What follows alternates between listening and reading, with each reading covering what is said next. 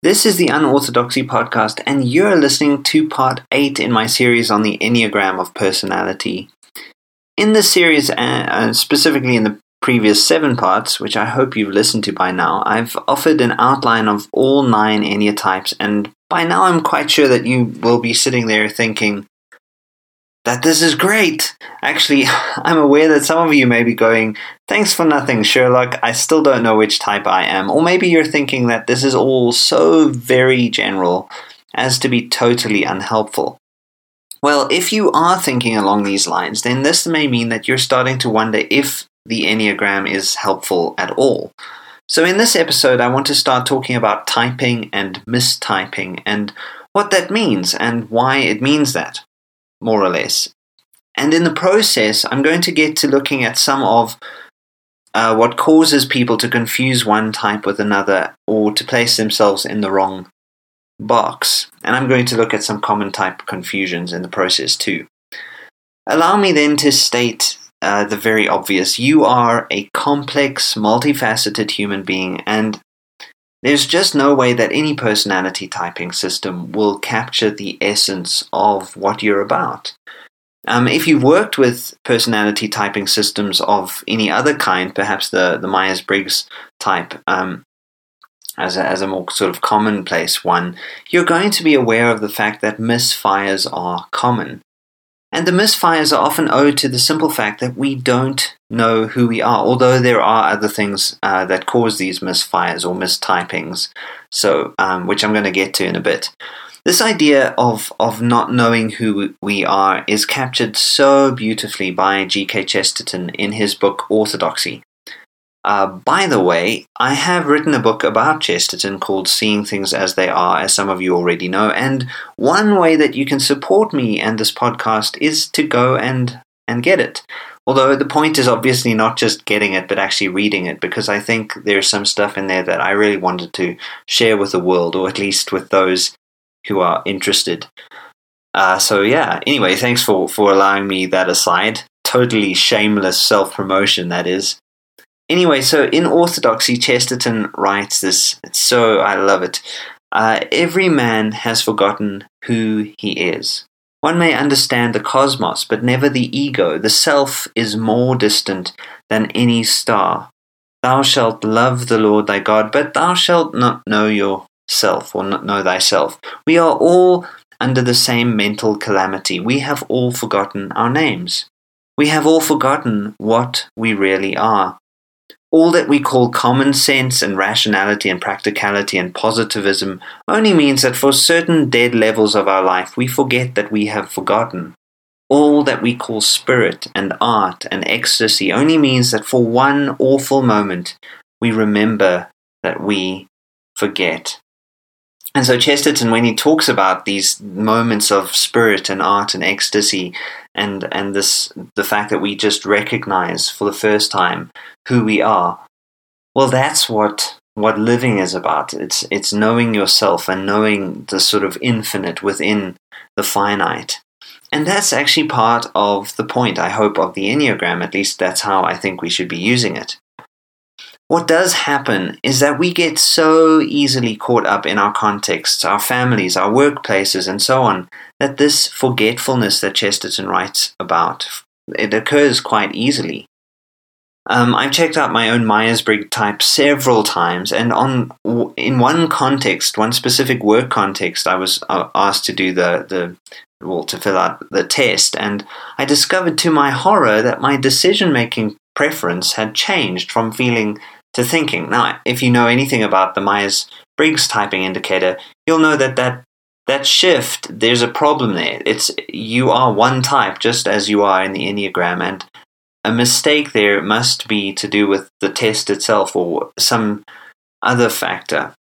Anyway, it turned out when I filled in this Myers-Briggs type indicator test wrong, I suppose, it turned out that it was the time and the situation that I was in and the way that I was forced into adapting to that specific situation that caused me to lose touch with my authentic, sense of self. The first time I looked into the Enneagram, in fact, I thought that it was most natural to type myself as a type 4, when On much more careful reflection and examination, the truth turned out to be much more sinister and 5-ish. I point this out simply to say mistyping is totally normal, and chances are the first time you actually read your type, you might get it wrong, and that's okay. But what I think this has to do with is more self-perception and self-understanding, or at least understanding of the context you're in, than it has to do with the typing system itself. Of course, each typology system works in generalizations, but the generalizations are nevertheless incredibly useful for allowing us insights into our patterns of living and being. As my examples here show, context really is vital. People going through huge stress or trauma, for instance, are likely to find it easy to type themselves as functioning either at their point of stress or disintegration, or at one of their wings. One way to look at typing, then, is to ask which context or context we are most at ease in. What would you most naturally do if there were no pressure on you? Or maybe figuring out what you would do when you are under pressure can give you some clues too. So context is the first thing. How you relate to your context in terms of human relationships and your roles and your responses to expectations. That's experiences and expectations. Anyway, I guess that's what happens when the two are combined. Well, how you relate to all of these things, your environment, all of this is going to affect your self-perception, which, by the way, is the second important thing about typing, self-understanding. I've already talked a bit about this, but let's run with it. Key to engaging with the Enneagram is the issue of really knowing yourself. This means thinking very carefully about what resonates most and what resonates least. By the way, what resonates least may turn out to be a clue into the soul child that you may be repressing, in which case, think about what that can tell you about where you fit in the Enneagram figure. We all contain within ourselves the seeds to the realness of reality, the total picture, which means that when it comes to the truths of the Enneagram, we are multiple and not just singular, which I guess is part of the point of the Enneagram. It's not to treat us as one-dimensional beings. As a 5, for example, there's some one-ishness and some two-ishness and some three-ishness, etc., that I can really relate to. But 5, that 5-ishness remains the gravitational center of my personality pattern. At my most integrated, I'm able to access more of the strengths of the other numbers, but the central axis of this access remains my 5-ishness. By the way, the Enneagram figure itself shows that we can move around the Enneagram when we are working towards self-development and towards transcendence. There is a kind of way that you'd move around the circle, for instance. If I want to access that 3-ishness, that sort of achievement side, I as a 5 need to move through point 4. But then I can also access different aspects of the Enneagram energies, I suppose, through following the patterns indicated by the line. So if I need to go to point 2, the quickest way is to go via point 8. So you need to kind of understand what's happening in all of that. And basically what I want to get to around what I've just mentioned here is that there are 2 points which I think are really important. The first is that you can't really properly type yourself without having a fair grip on the whole Enneagram system, which is more complex than what I've begun to hint at. I've stressed the dynamism of the Enneagram for this very reason. I don't think you can properly understand your 2-ishness, for instance, if you are a 2, if you haven't properly understood how it connects to points 8 and 4 and the wings, points 1 and 3. I also wonder what the point of the Enneagram would be if you can't locate yourself within the total scheme of things. But then maybe that's just a bias that I carry around with me because of how I function. The complexity of the Enneagram system goes into things like subtypes and instinct types. So this is something else that you could maybe look at on your own. For instance, there are so-called social self-preservation and sexual subtypes. These are variations on how we respond to different instincts. These are sometimes abbreviated, so social becomes SO, and self-preservation becomes SP, and SX is the abbreviation for the sexual subtypes. And each of these is going to cause each enneatype to manifest slightly differently. This is something that Beatrice Chestnut, I hope I'm remembering that name right, I'll put it in the show notes. Beatrice Chestnut writes about the complex Enneagram, so you can look for that book. And there she basically points out that there are not just 9 types, enneatypes, there are actually 27. Which for those of you who hate being boxed in, well, maybe that's a way to go. Although some of you will feel like there's a smaller box if you are if you focus on one of these variations. So yes, I'm not going to cover this stuff in any depth, so just keep it in mind. And in any case, most Enneagram books that I've read cover this aspect of the Enneagram in some way. A second idea that arises from what I've just said is that the more integrated someone is, the more at harmony with themselves and the world they are, the more difficult it actually becomes to type them. Although part of this mistyping may be owed to the fact that others are always somewhat distorted through our perceptions. That said, I'm not keen at all to use the Enneagram simply as a way to type others. I hope I've made that fairly clear in what I've said already. Except, of course, when it genuinely helps me to see where they're coming from and how to better accommodate them in their own style of being.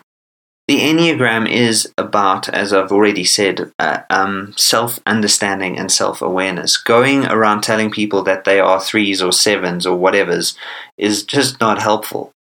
The Enneagram, as I see it, shouldn't be about creating these boxes, but about understanding how to transcend the boxes. And hopefully by now you'll see it a bit in that way too. So to put all of what I've just said into a simple statement, the idea is that we should err on the side of caution when it comes to typing, both when we type ourselves and when we try to type others. There needs to be a kind of freedom available to people with regard to what they do with the Enneagram's information. We don't have to force anyone into anything, right? That said, it is clear that some confusion exists about some types, and it is a good idea, I think, to unpack some of this. It might give you some insight into a few of the things you can look for when you are typing. When it comes to typing, the first thing to figure out is which so-called corner is dominant. It's kind of funny that the Enneagram has corners because it's a circle, but the corners are the gut, the head, and the heart corners that I spoke about in the previous 3 episodes. This can get tricky in itself, but it's the first thing that needs discerning. Remember, this is about how people lean, which way they lean, rather than just being an issue of what is absent. Head types, for instance, are not instinctless or heartless. They just happen to lean more towards headiness. When you've established the corner, then you can move into the details. How, for instance, is headiness or instinct or heart manifested? How does each person respond to life, the universe, and everything? And then with this in mind, maybe some of the common confusions between types can be looked at. So let's start with a very common confusion, and that is between type 9s and type 5s. Both, of course, have a tendency to fade a bit into the background. But 9s and 5s differ primarily in their level of alertness. 9s have a kind of sleepy quality to them, whereas 5s, even very boring 5s, tend towards alertness. They tend to be always scanning the room and observing. 9s also feel that they don't deserve attention, whereas 5s really generally don't want attention. 5s want fame, for instance, about as much as a psychopathic killer wants peace on earth and goodwill towards men. And then 9s may also be quite easily confused with type 2s because both display self-abnegation, which sounds kind of odd. They display self-abnegation. Anyway, The thing is, twos really want acknowledgement and help, and they want their needs to be met. Nines, on the contrary, really don't know what to do with acknowledgement. They even get a bit flustered when acknowledgement comes their way. Nines don't generally seem to think of themselves as special, which is not really that true of twos.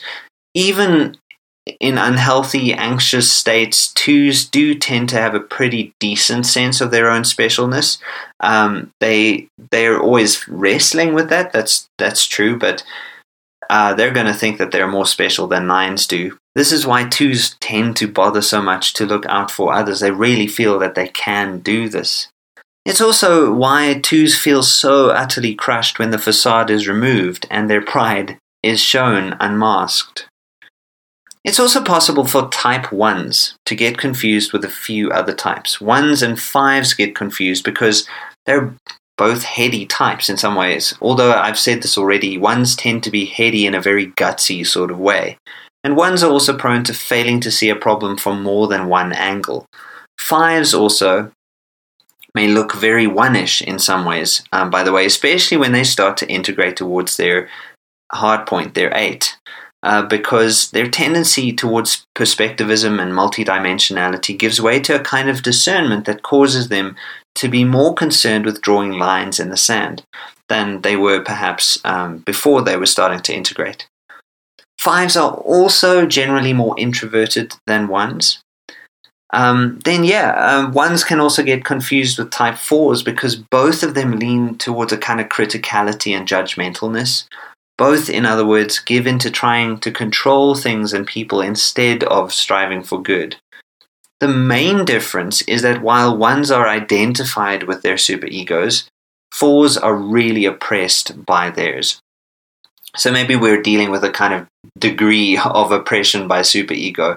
1s will certainly feel that, of course, but 4s feel it much more immensely. And obviously there are different relationships. 4s obviously have a more intense relationship with their emotions than 1s seem to. 1s will tend to feel justified, by the way, by their self-righteousness, but 4s will feel ashamed when they don't live up to their own standards. 4s, of course, also integrate towards one-ishness, and 1s disintegrate towards 4ishness. So the link between 4ishness and 1ishness is always going to be pretty strong. 1s and 6s also get confused. Both have a desire to fit in with some kind of authority structure. Both can be fairly anxious and both see duty as being pretty important.